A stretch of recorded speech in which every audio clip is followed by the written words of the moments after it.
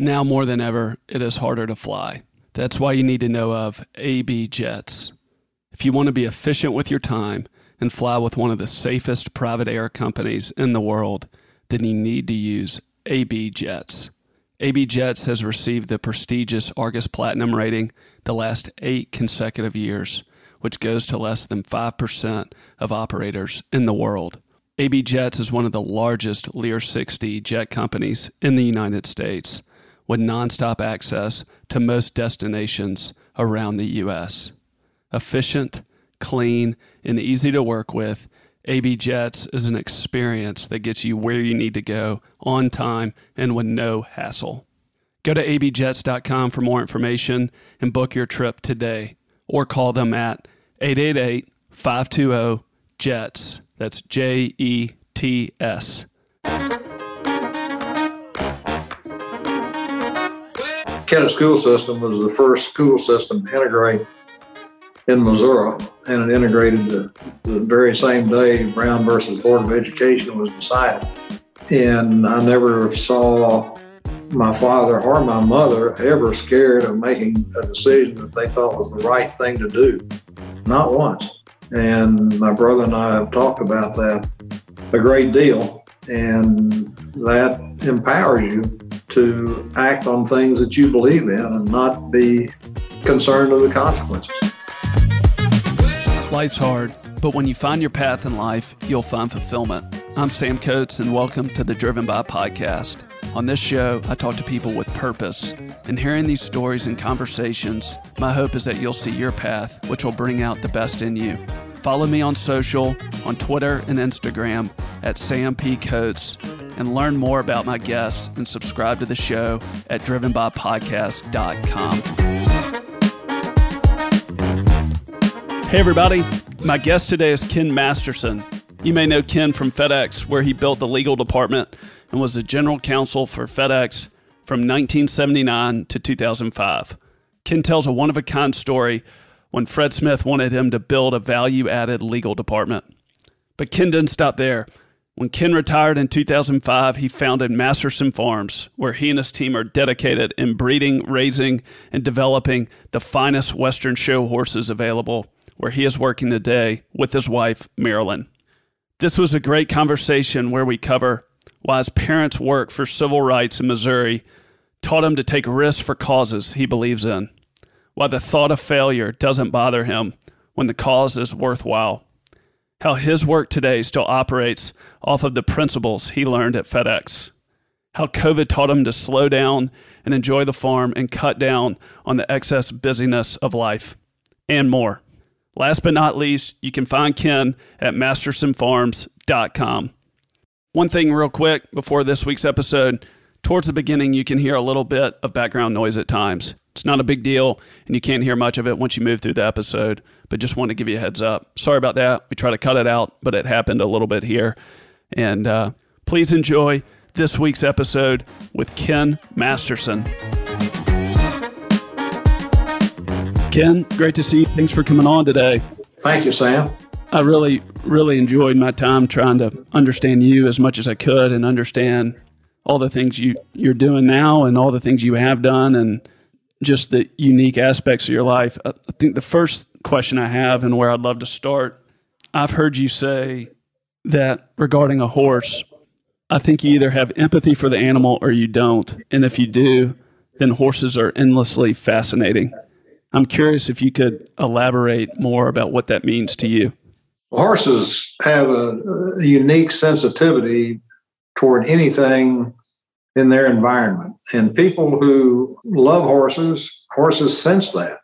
People who are nervous around horses, they also sense that. And that makes the horse nervous because they think there's some reason, if that person's sense is nervous, then the horse believes that there's some reason it should be nervous as well because they are totally dependent upon the humans around them. Their only defense is to run away, is flight. And we deprive them of that. They're in stalls, they're in halters, they're in one thing and another that deprives them of their only real defense. And so they're totally dependent on us. And for example, horses around children are different than they are around adults. And our main stallion is an aggressive stallion. And to our great surprise, one day we looked out and a lady had brought her 3-year-old daughter to the farm, had gone out to the stallion paddock, and the little girl was rubbing the stallion's nose. You might come up a few fingers short doing that if you were an adult. And they are very protective of children. They're very protective of people with disabilities. They're just a unique animal. Yes, sir. And I know you're a quarter horse man. Do you see that tendency, or have you heard that tendency with other animals too? I actually grew up with saddlebreds, and my dad had saddlebreds, and my wife Marilyn, her father was a stallion bred trainer and breeder. So we've been around the others. But one reason I love the quarter horses is I think they are particularly sensitive and particularly like that with people. I had a quarter horse when I was 8 years old, and the saddlebreds were a totally different breed of cat, and the quarter horse was just something that you could do about anything with, and they really like people. Our breeding program has been intended to develop horses who do like people. And it's interesting when someone walks out in a pasture with a group of yearlings, the yearlings will almost immediately surround you. There won't be any that want to run off. There won't be any that want to get away from you. And that, of course, is helpful in what we do. Yes, sir. And is that just the way they're made, and that's the way they are, that they're that affectionate, that they can feel people and just be comfortable depending on the body language of the human next to them? Yeah, I mean, they're just extraordinarily sensitive to people and what people are feeling and what people are thinking. So did you grow up in Missouri? I know you went to college at Westminster. Is that right? And then Vanderbilt? Yeah, I grew up in southeast Missouri and Kennett, Missouri. And so you grew up on a farm? No, actually, I grew up in town, but we had a farm.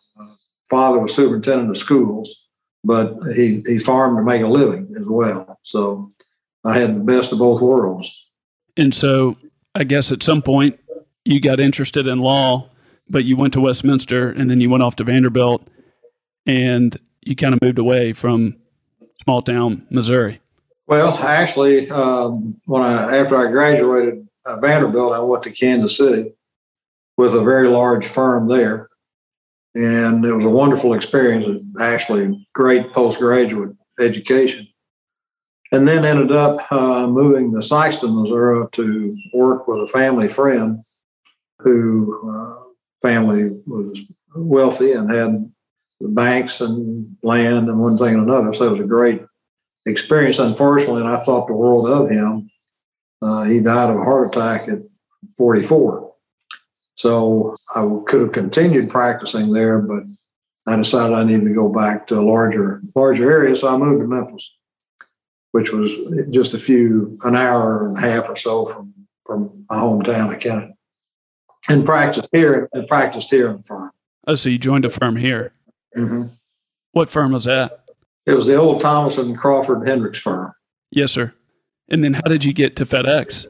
Well, I knew I had some experience when I was in Missouri. I represented a number of companies that had local counsel here in Memphis and got acquainted with some Memphis lawyers in that process, and including those who had done a lot of work for FedEx in the very beginning. And they were looking for a general counsel, Fred Smith in particular was, and he wanted someone who would come to FedEx and build an internal legal capability. Rather than relying on outside law firms, he wanted to develop that process and that ability inside of FedEx. And that was exciting to me, so that's why I left the law firm to do that. Well, I know we'll go there. I'm just curious before we do, was there anything else unique about growing up in Missouri and, having a farm? Your dad was a superintendent that was kind of formative in your experience to where you are today and the things that you really care about and are devoting a lot of time and energy towards? I think the great experience that I had was with my parents, who were a good bit older. I was a second child, and I learned so much from them. My father was on the first Civil Rights Commission, and he was long associated with Lincoln University. And I learned from them, and being in a small town, to appreciate everyone, no matter what their station in life or what their background might be.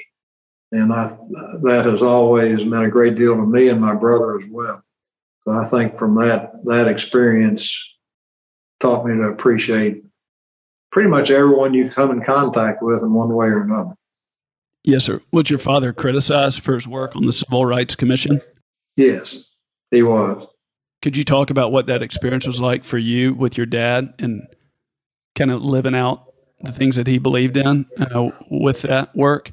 It wasn't as volatile for me at my age as it was for my brother, who, as I say, was 11 years older.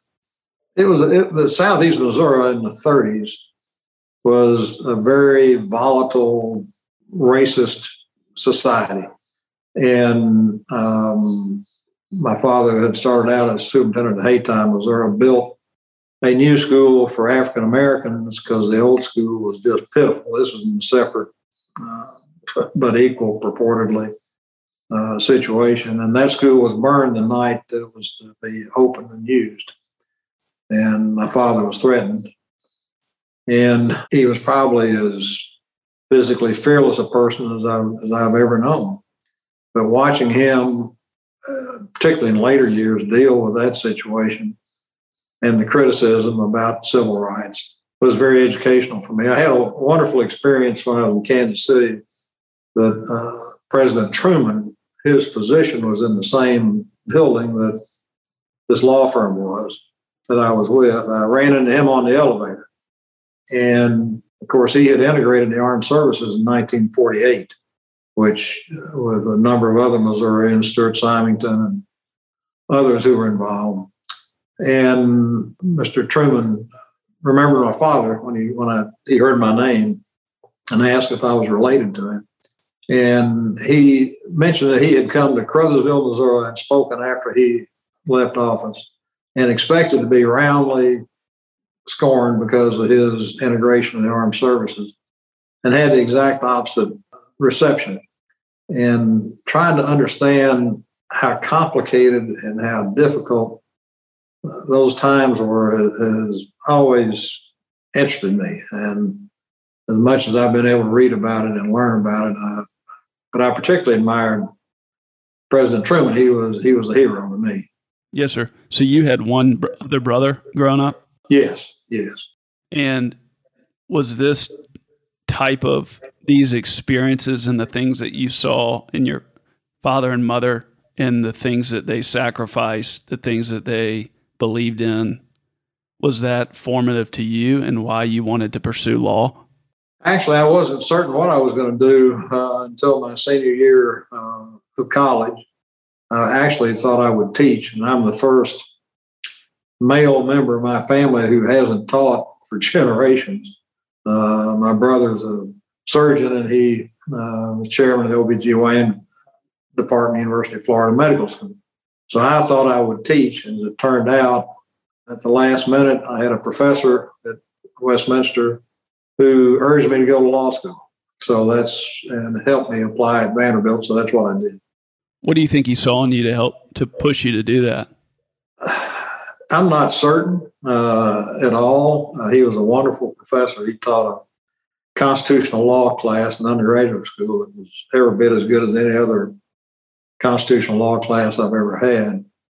He had a law degree from Harvard and a PhD from Harvard. He was a wonderful teacher.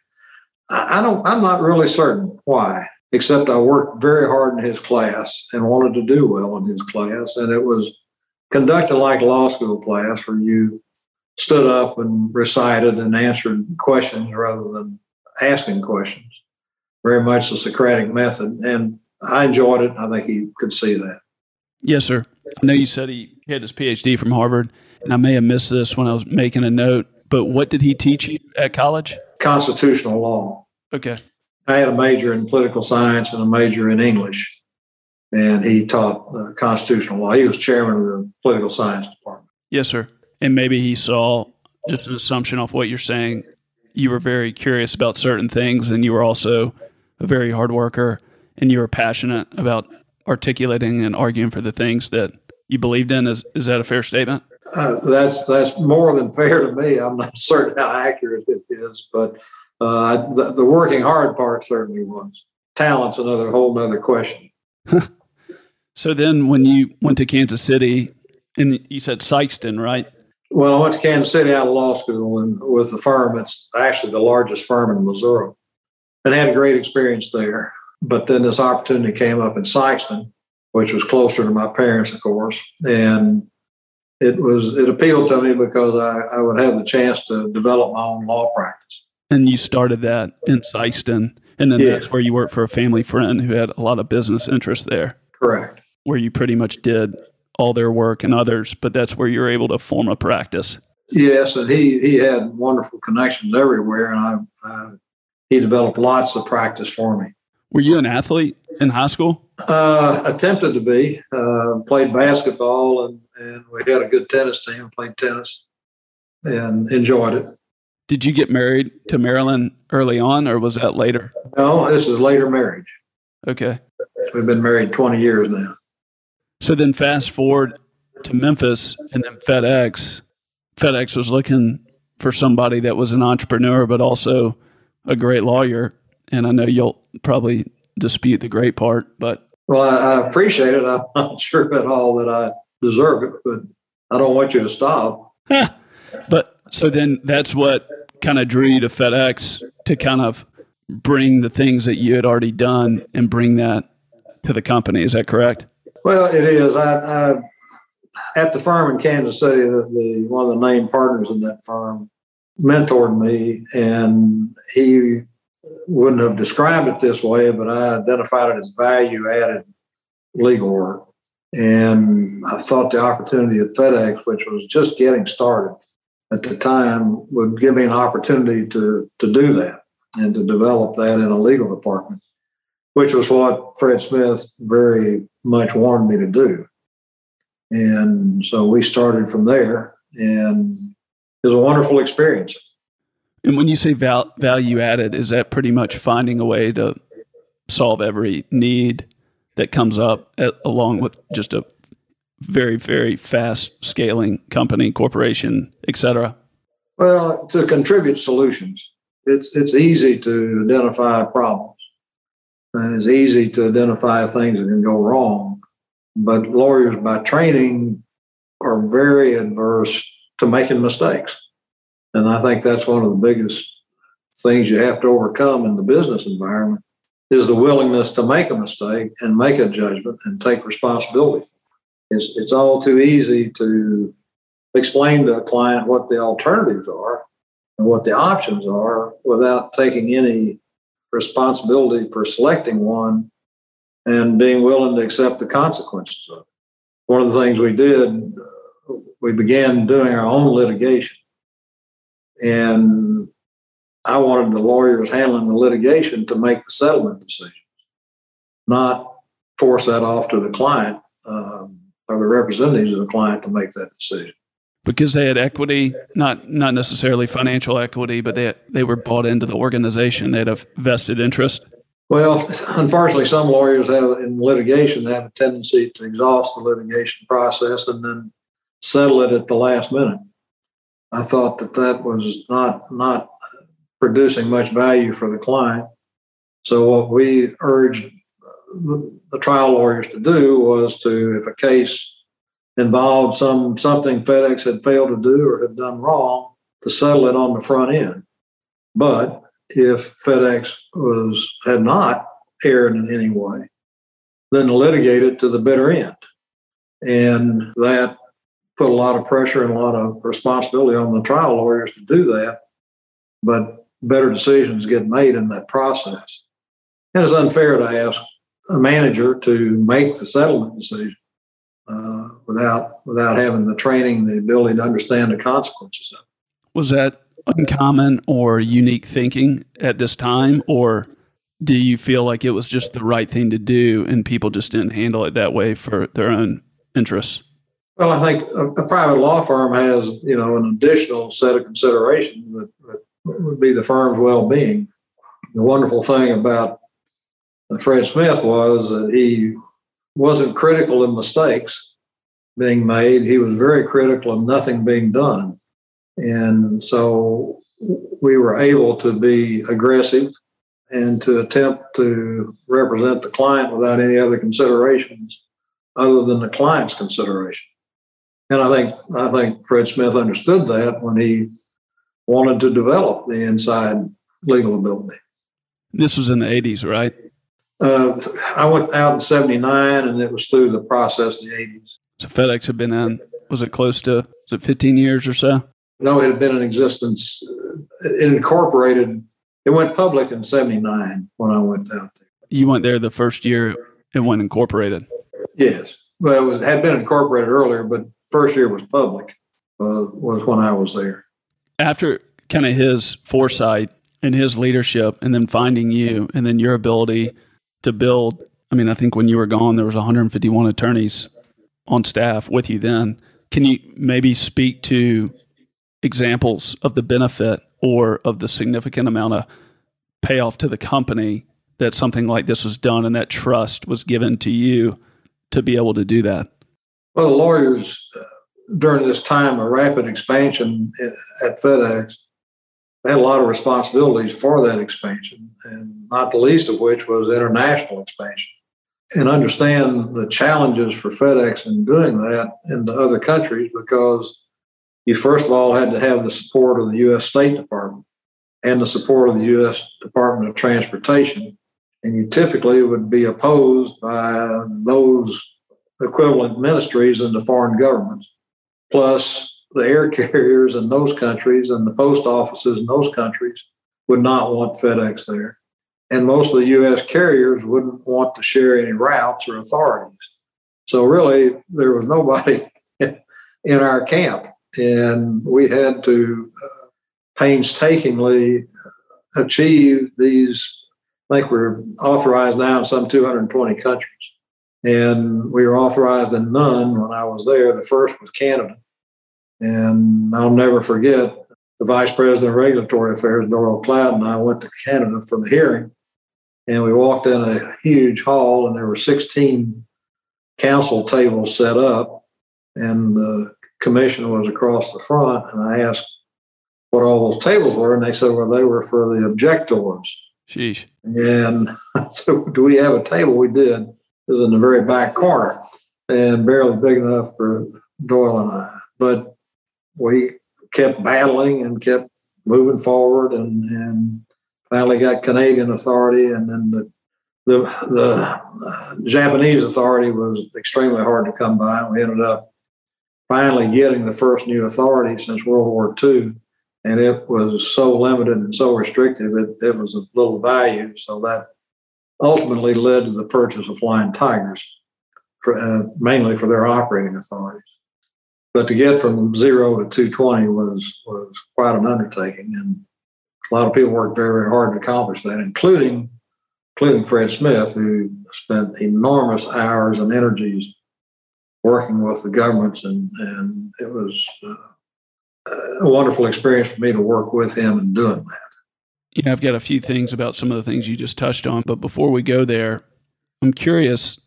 I've read, before you and I got together today over the course of a few hours this week, try to learn as much as I can about you and about your work and all these things to prepare. But one of the things I read online, it was on a public forum, and I don't have the exact quote in front of me, but it said, "You're first class. You do it the old school way. You treat people the way people need to be treated." And I'm curious, I can't imagine too many more people that had more of a stressful job than you. Obviously, your colleagues at FedEx, Fred Smith, everyone included. But to do what you just said and to be a part of a team to build that, eventually to go into 220 countries, the acquisitions of Flying Tiger, Caliber, American Freight, these massive acquisitions, and then to also all the regulatory things to handle all that, but then just to know how stress can play in to all of our lives, and stress can affect how we talk to people, how we treat people, how we hold people accountable, how we take it home with us. I'm curious, can you speak to that, to maybe things you learned, maybe things that didn't go well, but obviously things that did go well, to how you were able to be respected or at least described in that way, while also living in a tremendous amount of ambiguity and also a tremendous amount of just expansion and growth, and even like things becoming, decentralized and things like that. Can you speak to that a little bit?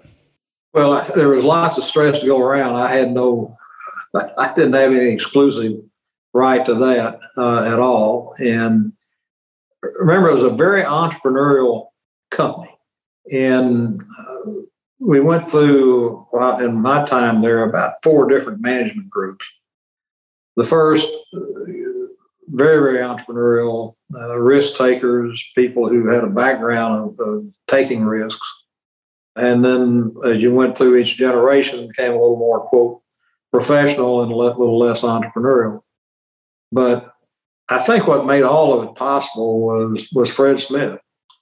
And he never insisted on best getting in the way of better. And he was accepting of efforts. He was accepting of things that were done. He didn't expect the impossible, and he was out there working with us.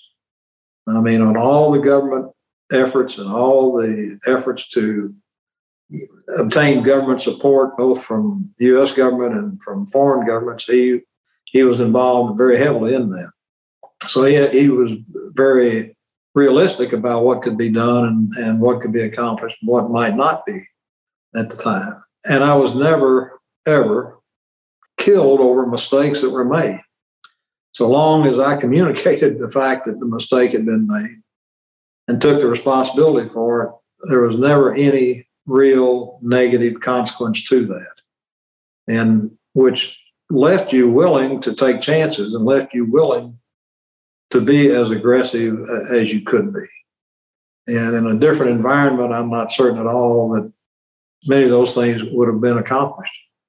Were you like that before you started, or had you always been that way in your career, or do you feel like that came out of you being in the right environment? Well, that environment very much appealed to me, and it worked for me. And I think when a lawyer will give you a choice of 4 options and not recommend any of the 4 options and inform you that you're going to be responsible for any negative consequences of those options, that doesn't appeal to me. I'd rather take a chance, take some responsibility for what goes wrong, and enjoy the process. And I enjoyed working with the lawyers who had the same attitude. And we encourage a lot of young lawyers to be aggressive and not be fearful of taking responsibility and attempting something, that no matter how difficult it might seem to be, to not be hesitant about trying. Can you give a few examples of you personally where something like this played out, to where you made a call, you made a risk, you went with it, and it did crash and burn, and you had to own it, but where some people might have been fired, but you were able to keep running, keep leading, and keep staying in the game? Yeah, I can. We some of the first international efforts in Europe were joint ventures, and I went over and set up several of them, and they were miserable failures. They just didn't work, and it was not getting us at all where we wanted to be. And I felt very responsible for it. And Fred and I were coming back from Europe after looking at this disaster I had created and talking about what to do about it. And he never once sought to tear my head off about it. He understood that we had done the best we could do at the time with the information we had available. And I think his view was that you're better off, shooting and charging the hill than you are laying in the foxhole, hoping not to get shot at. So he would accept some casualties under those circumstances. He knew we were doing, these are all joint decisions. I mean, this was nothing that I did on my own, but I was the one responsible for it. So I don't know if that makes sense or not, but 100%. If your head gets cut off when something's gone wrong, you kind of want to protect your neck in the future. And I never had that experience with Fred or the board. Do you think growing up with your parents and your father, and we haven't talked about your mother much, but it sounds like the courage and the risks that your parents take, do you think that kind of formed this sense of security and risk-taking personality, not in a reckless way, but out of the good of what's possible, that kind of made you get to a place to where, A, you wanted to be a part of this kind of environment, and B, you had the kind of courage to make a call like that, but to still stay in it and to figure out a way to get it turned around. Whereas I think a lot of people, if you're more sensitive or fragile, and I'm not saying this to belittle anyone, I myself can relate to not taking enough risks, calculated risks, because you're so concerned about image or you're concerned about losing money or et cetera, that you don't really kind of live with that kind of experimental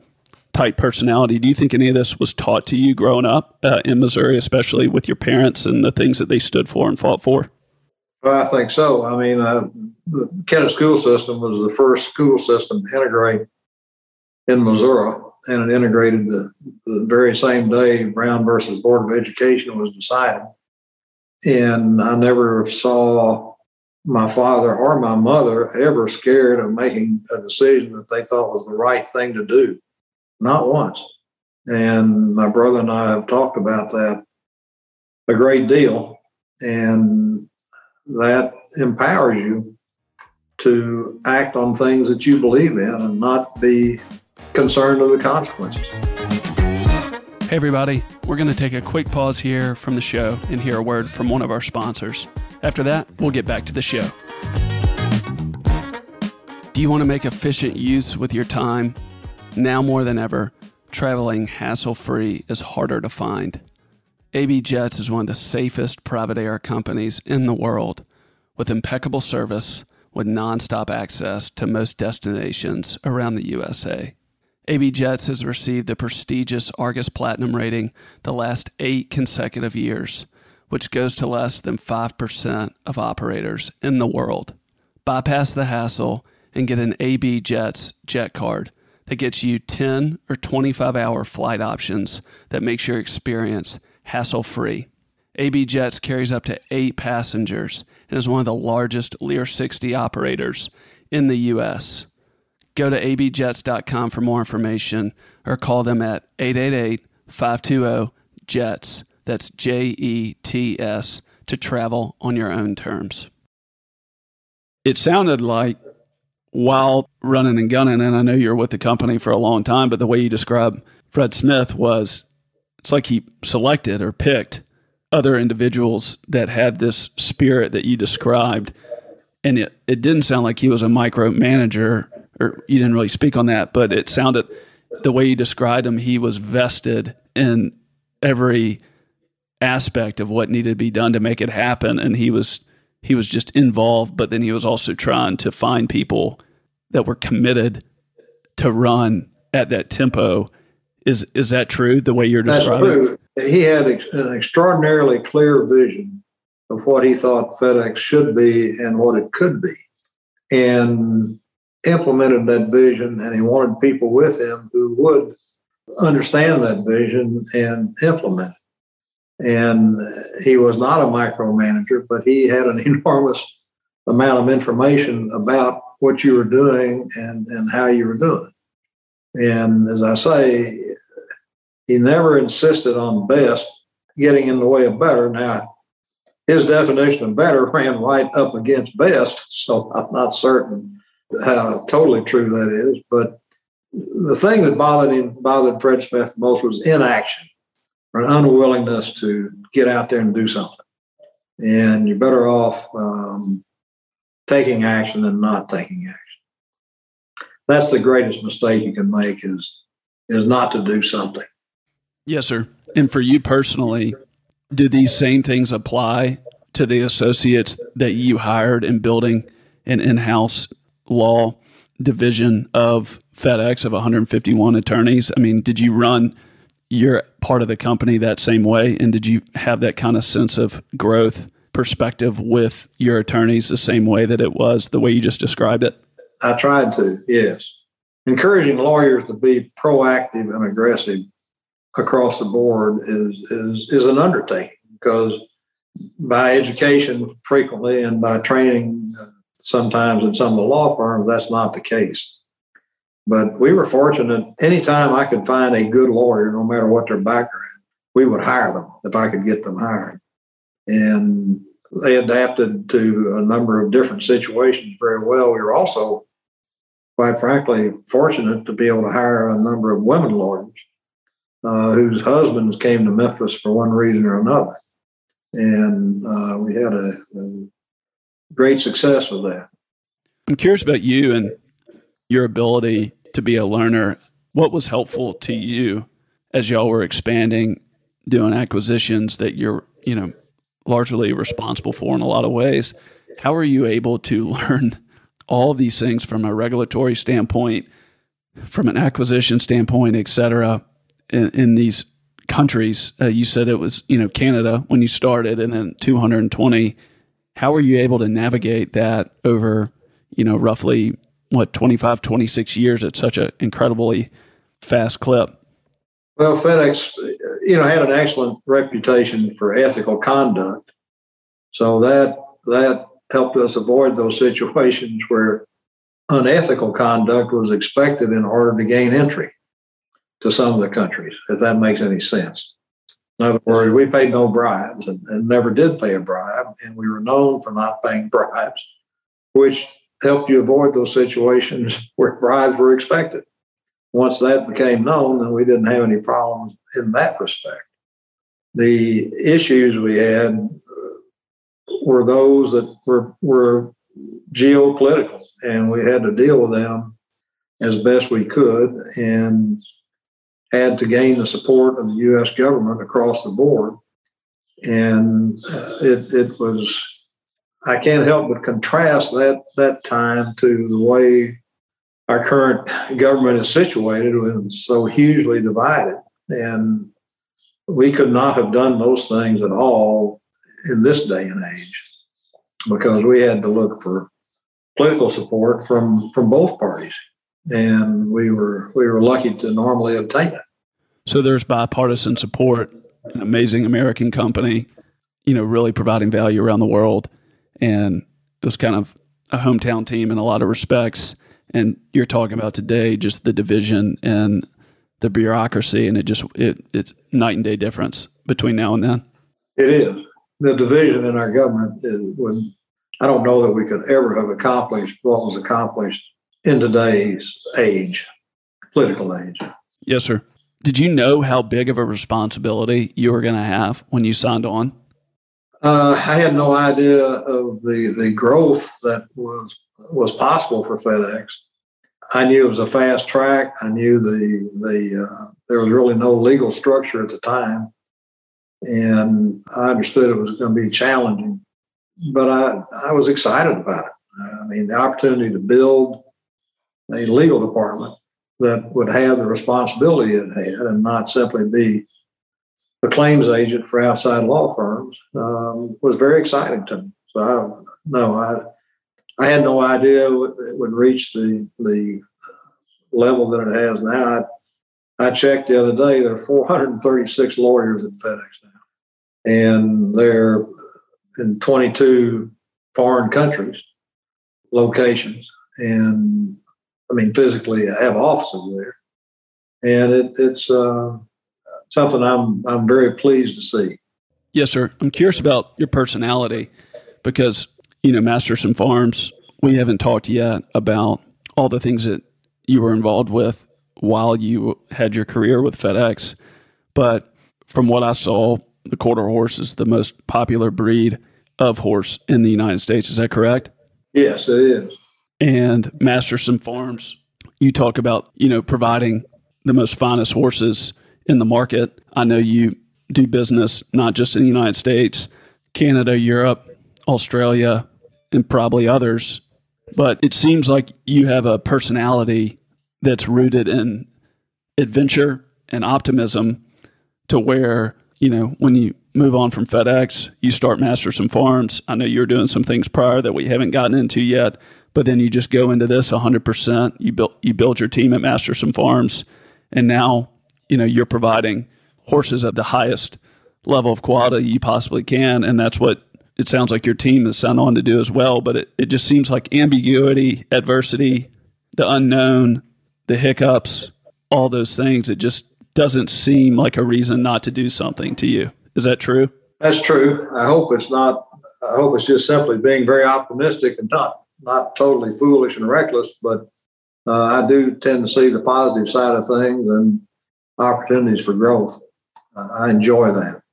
So is it, if you see something that you care about or you see something that needs to be done, you feel that you and a team are capable of doing it, and it doesn't matter where you went to school, it doesn't matter to some extent the resources you have, you just feel like if it needs to get done, you can get it done? If you have the right people involved, yes, absolutely. And that's what's fun. I mean, building a team and causing things to happen that you think are of value has huge appeal for me. How involved were you with quarter horses while you were living this life with FedEx? I knew the last few years at FedEx that I would want to do something after I retired and not simply be inactive. And my father died, and he had two old saddlebred show horses when he passed away. My mother had died before that. And I knew he would haunt me if I didn't take care of those two horses. So I boarded them out in a boarding barn. That was very unsatisfactory. Horses weren't cared for, one thing and another. So I ended up buying a little bit of land and putting those two horses on there. And then I decided if I was going to maintain them, take care of them, it'd be fun to go find a quarter horse for myself to ride. And in the process of trying to buy one, I realized it was nearly impossible for people to get out and find a good horse at a reasonable value. So it triggered in me the thought that maybe this was something I could set up as a business to do after I retired. So I tried several different formats. I had a boarding barn, I had a training barn, I had several different things, but I realized the breeding operation would be that which would be most successful or could be most successful. So began planning for that while I was still at FedEx. But really it was all on maybe the weekend I could get away or a little bit of vacation time, something like that. And ended up buying a couple of mares and breeding them to outside stallions and learned a lot from that. And then ended up buying a stallion and breeding outside mares. And that was kind of the foundation for it. But the time involved was I always had to rely on other people, which was okay. What was unsatisfactory to you that then was the kind of foundation that you wanted to build Masterson Farms on? I had bad experiences, but the business has changed a lot too. You used to send your mares to breeding farms, and I had a couple of bad experiences with that, mares not being cared for, one thing or another. So I wanted to run a good operation that took care of the animals and took care of the customers. And I thought a lot of the horse business wasn't adequately customer focused. And I thought there was an opportunity there for a business that was heavily customer focused. And that has developed to be the case. And if you just boil that down to simple principles, what does customer focus mean, and how is that? What are the things that you've done and your team's done to create impact for the work y'all do today? I think, first of all, what the customer's needs are, and then consider what the business needs are. But just like the old FedEx days where, customer focus was taking care of the customers, providing the service, that would lead to the problem. It's fairly simplistic, but it also happens to be very true in our service business. So that was our focus. So you were able to take these basic principles that seem so hard to do sometimes or so uncommon sometimes, and you're able just to build things out in a very first principles type way. And then it's been a lot of fun for you to put a team together and to do this for the last 15, 16 years. Is that right? That's right. That's right. There's nothing I enjoy any more than working with a good group of people who have a common objective. And it's been particularly fun with Marilyn because she figured out early on that the horse business, at least a quarter horse business, is driven by women. They tend to buy the horses. They tend to make the breeding decisions. And the advertising had always been simply a wind picture at some horse show with a number of people and a horse and all this. And she began an advertising program that was just her and the horse, and with nothing else on the ad, very little print. And that really developed our business in a huge kind of way. Now that's typical of practically all the advertising, but at the time that was unique. And from a team standpoint, what do you think the people that are with you, I know it's 21 folks with you now at Masterson Farms, what was the energy or what was the enjoyment, satisfaction that you had when putting together that team in the early days to do this? What do you feel like those people, what were they passionate about? And how were you able to come in, put a team together, and build something pretty special out of Somerville? Well, you had to be certain that anyone here was here because they loved horses. If someone was here just for a job, then this is too much hard work for someone to be satisfied if that's all they're interested in. So Dr. Anderson, our veterinarian, is as good a reproductive vet as you could ever hope to have. And he loves it, and he works at it immensely hard. And same thing with the trainers who are here, Casey Willis, and people who put the effort and time into it because they thoroughly enjoy it. That old line about if you love what you do, you'll never work a day in your life. I absolutely believe that's true. What'd you see at FedEx? I mean, you were there a long time, and that's a lot of work. That's a lot of speed. That's a lot of travel. That's a lot of hours. For you and others, what did people love or want to be a part of then for the ones that were the most committed and stayed there the longest and were the best people to work with during that time? I think the opportunity to see something succeed that was given a little chance of success early on and to watch it develop and to grow as it grew so rapidly. The whole thing about Bleed Purple kind of captured that. As the company became more complex and, add additional companies and make acquisitions, some of that gets diluted, but that's still the huge reason for the company's success and growth. But what you're saying is that passion, whether it's for horses or whether it's for making something work that people say can't or has a little chances of doing it, kind of that chip on your shoulder, you feel that you've seen that over and over again, that's what makes great people stand out? Yes. It certainly makes life enjoyable. I mean, if you have an objective, and it's a reasonable objective, one capable of being achieved, and you can do it on a team basis with other people working toward that same objective, that makes it easy to get out of bed in the morning for me. Can you talk about your risk-taking personality, not from a reckless standpoint, but just the way you described it being necessary? Have you taken any risks or your team taken any risks with Masterson Farms? I think the FedEx experience is totally applicable to this because, of course, the entire horse business is a risk. So, you've got to undertake it with that understanding. But they're not at all dissimilar. And I think the extent to which I've enjoyed this and working with Marilyn and the others here to achieve what we've achieved has been a great joy for me.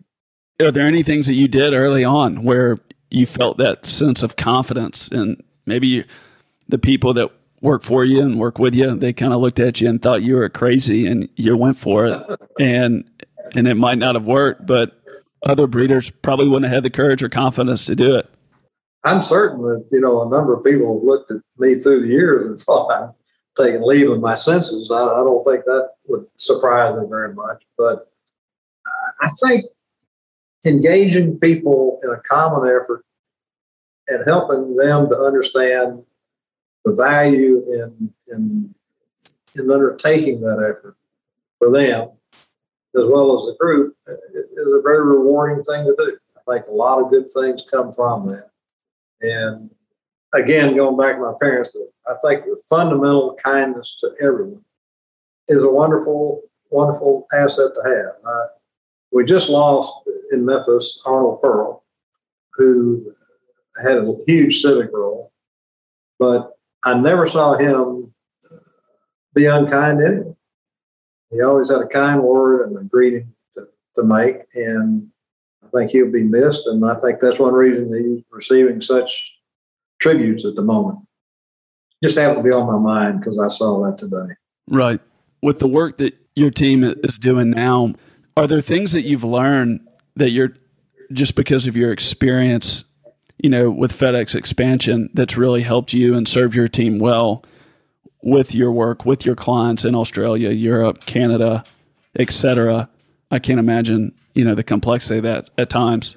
Well, I think if you're going to expand internationally, there are going to be a lot of frustrations involved with that, just from a regulatory point of view, nothing else. But if the goal is worthwhile, then you just have to accept that, try to work with it as best you can, and not express too much temper in dealing with the people who would seem perhaps are creating hurdles that don't need to exist. People usually have a reason for doing what they're doing, and normally, if you would just give them the credit for having good reasons for doing it, then they're a lot easier to work with, and ultimately a lot easier to accomplish what you need to accomplish. So you're describing a blend between persistence and patience and navigating that and allowing people to dictate kind of their own interests through what you're trying to negotiate. And politeness. At any point where you now where you're at with Masterson Farms, do you ever look back and wish that you would have started that sooner and wrapped up your career with FedEx earlier? No. I think the timing was about right. If I had continued at FedEx, I would have had some health complications, which I didn't need to have. And the timing was just about right. I hear you. Curious, as we're kind of wrapping up, what do you think you got right? What do you think Fred Smith got right? What do you think your colleagues got right? But specifically you, to be able to start your own legal department, to be the chief counsel for FedEx, to start that from scratch. I'm sure you saw a lot of other people try to pull that off, that it didn't work or it didn't work as well. It definitely didn't end in a way where they would say that, the positive things that you've said today. What are some of the principles and takeaways when you just kind of boil life down and it doesn't matter what the challenge is? If you do those things, it may not always work out perfectly, but you're going to put yourself in the best position possible to succeed while doing it the right way. Well, I never wanted to make a decision that I lost sleep over. So trying to do the right thing, simply put, is that works. And if you don't know what the right thing is, then perhaps you shouldn't be attempting it at all. And, there's always a huge concern about legal ethics and ethics generally. And I've never found it quite that complicated. I mean, if you're uncertain about things, about whether you're doing something that's wrong, then perhaps you shouldn't be doing it. And if you've got worthwhile goals and you're not trying to take advantage of a situation or take advantage of someone in that process, then I think it's fairly straightforward. And the the opportunity to build that legal department was one that was given to me by Fred Smith, and had his continuing and full support, even when it might not be pleasant for him. And because that was his vision, that's what he thought we should do. He never varied from it. He never failed to support it. And that made it possible. Absent that, I don't think we could have. And when you say not pleasant to him, what do you mean by that? Well, obviously, law firms would have liked to have had all of FedEx's business. And instead, he was willing, and, of course, he knew lots of lawyers, and they all would have liked to have had some of the business, and it had been simple for him to spread it around with a lot of different law firms rather than insisting on. And at the time, that was something unique. The only other company I was aware of that had any kind of a legal department at all at the time was IBM. And nobody tried their own lawsuits, but we did. And we also did, furnished all the opinions on financings, which was also unusual. But it took us a while to get there. But it was the consistent support, without exception, for us to build that kind of a legal department with quality people who did quality work and who had high aspirations for what they were doing. Something that you shared was, doing the right thing, not having trouble sleeping at night. I can only speak for myself or others when I've heard this play out in their own life. Sometimes because of fear of consequences, or if let's say you feel like you're running out of liquidity, whatever that might be, it might, there's just situations, or there might be things that if you don't do this, then this will happen, etc. When talking to you, you sound like you have a very kind of black and white sense of ethics and sense of morality in doing the right thing. And from what we unpacked earlier, you learned that at an early age, and it sounded that you were able to understand what it took to speak up for the things that you believed in and to be okay if you had enemies and all that kind of stuff. Were there ever any moments throughout your career, doesn't matter where it was, whether it was at Masterson Farms, FedEx, where by doing the right thing because you wanted to, sleep at night, etc., but where you honestly thought that you might not make it? You thought that the organization that you were a part of, or you thought that it was going to cost you something to do the right thing, but you felt like it was the right thing to do to go ahead and do it anyways. You see people who have a fear of failure, and that motivates sometimes you to do things that you shouldn't do, or that in hindsight you wish you hadn't done. I've never been particularly scared to fail because I guess I can't foresee the consequences of failing to achieve something being so terrible that I can't take that risk. And the things that at FedEx that we tried to do, had we failed in some of them, it would not have been the end of the world because it wasn't structured that way. The consequences of trying and not getting everything done you want to get done were simply that you just continued to try or tried to figure out a different way to do it. But there was no price paid for an instant failure. So the worst case scenario, homeless, bankrupt, your mind doesn't go there. You think your mind goes to a place of failure means this might not work, but we can redeem it another way. I guess so, yeah. I've never had to encounter a situation where the consequences would be so dire that it would cause that I would have trouble making decisions that involve that. I mean, if you think about it, if something doesn't work out the way you want it to, that doesn't mean you can't try another way to make it work out. And I suppose that's what I've always tried to do. And do you see an ability, for the most part, that you've been able to go 100% each day? And so if something does fail, or if, in fact, an entity did fail, you feel that there's always going to be another opportunity because you did the best you could with what you had at that time? Yes. I mean, I think the greatest failure is an unwillingness to try and to try again. And then you are failing. But if you never quit, it's pretty hard to have failed. And would you say, I know I'm kind of getting existential here a little bit, but from a society standpoint, you talked about lawyers and lawyers almost being trained to not fail and not take risks.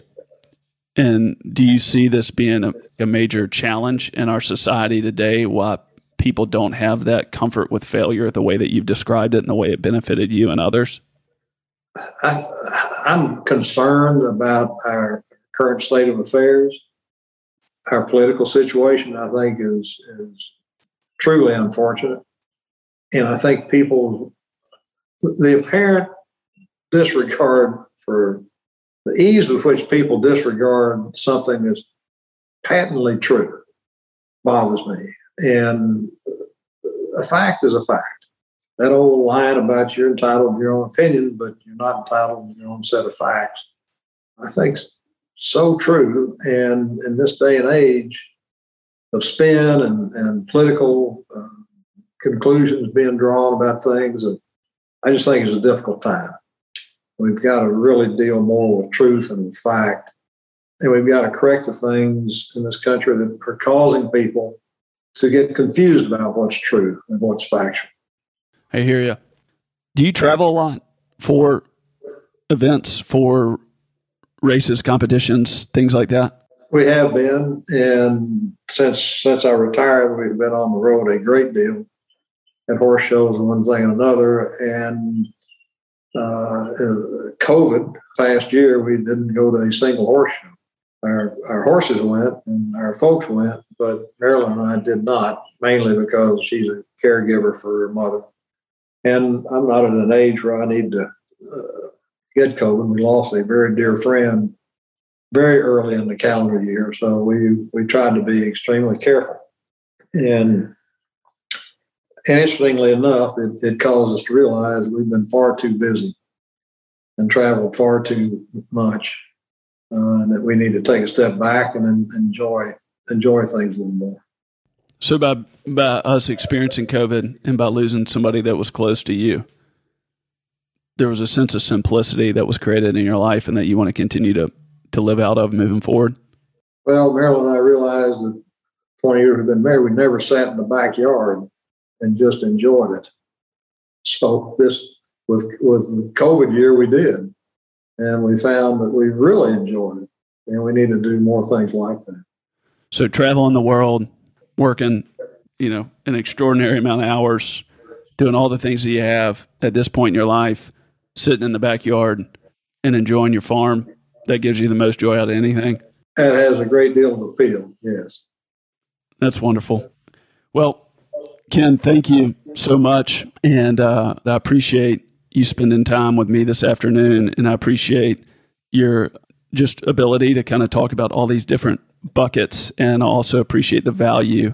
And I look forward to people learning from you, not just from a business or from an entrepreneurial standpoint, but also to just your family, your parents, how you talked about that, how it played out in your life. I know for me, it was very helpful, and it's something I'll come back to, just how to live life, how to really live with courage and take risks, but also, try to do it the right way.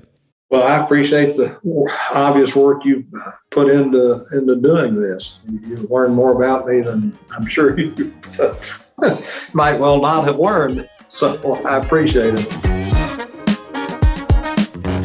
Thank you for listening to this episode of the Driven By podcast. If you enjoyed the show, please leave a review.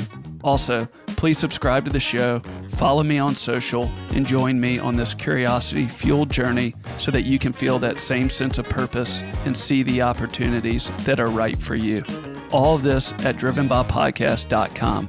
See you next time on the Driven By podcast.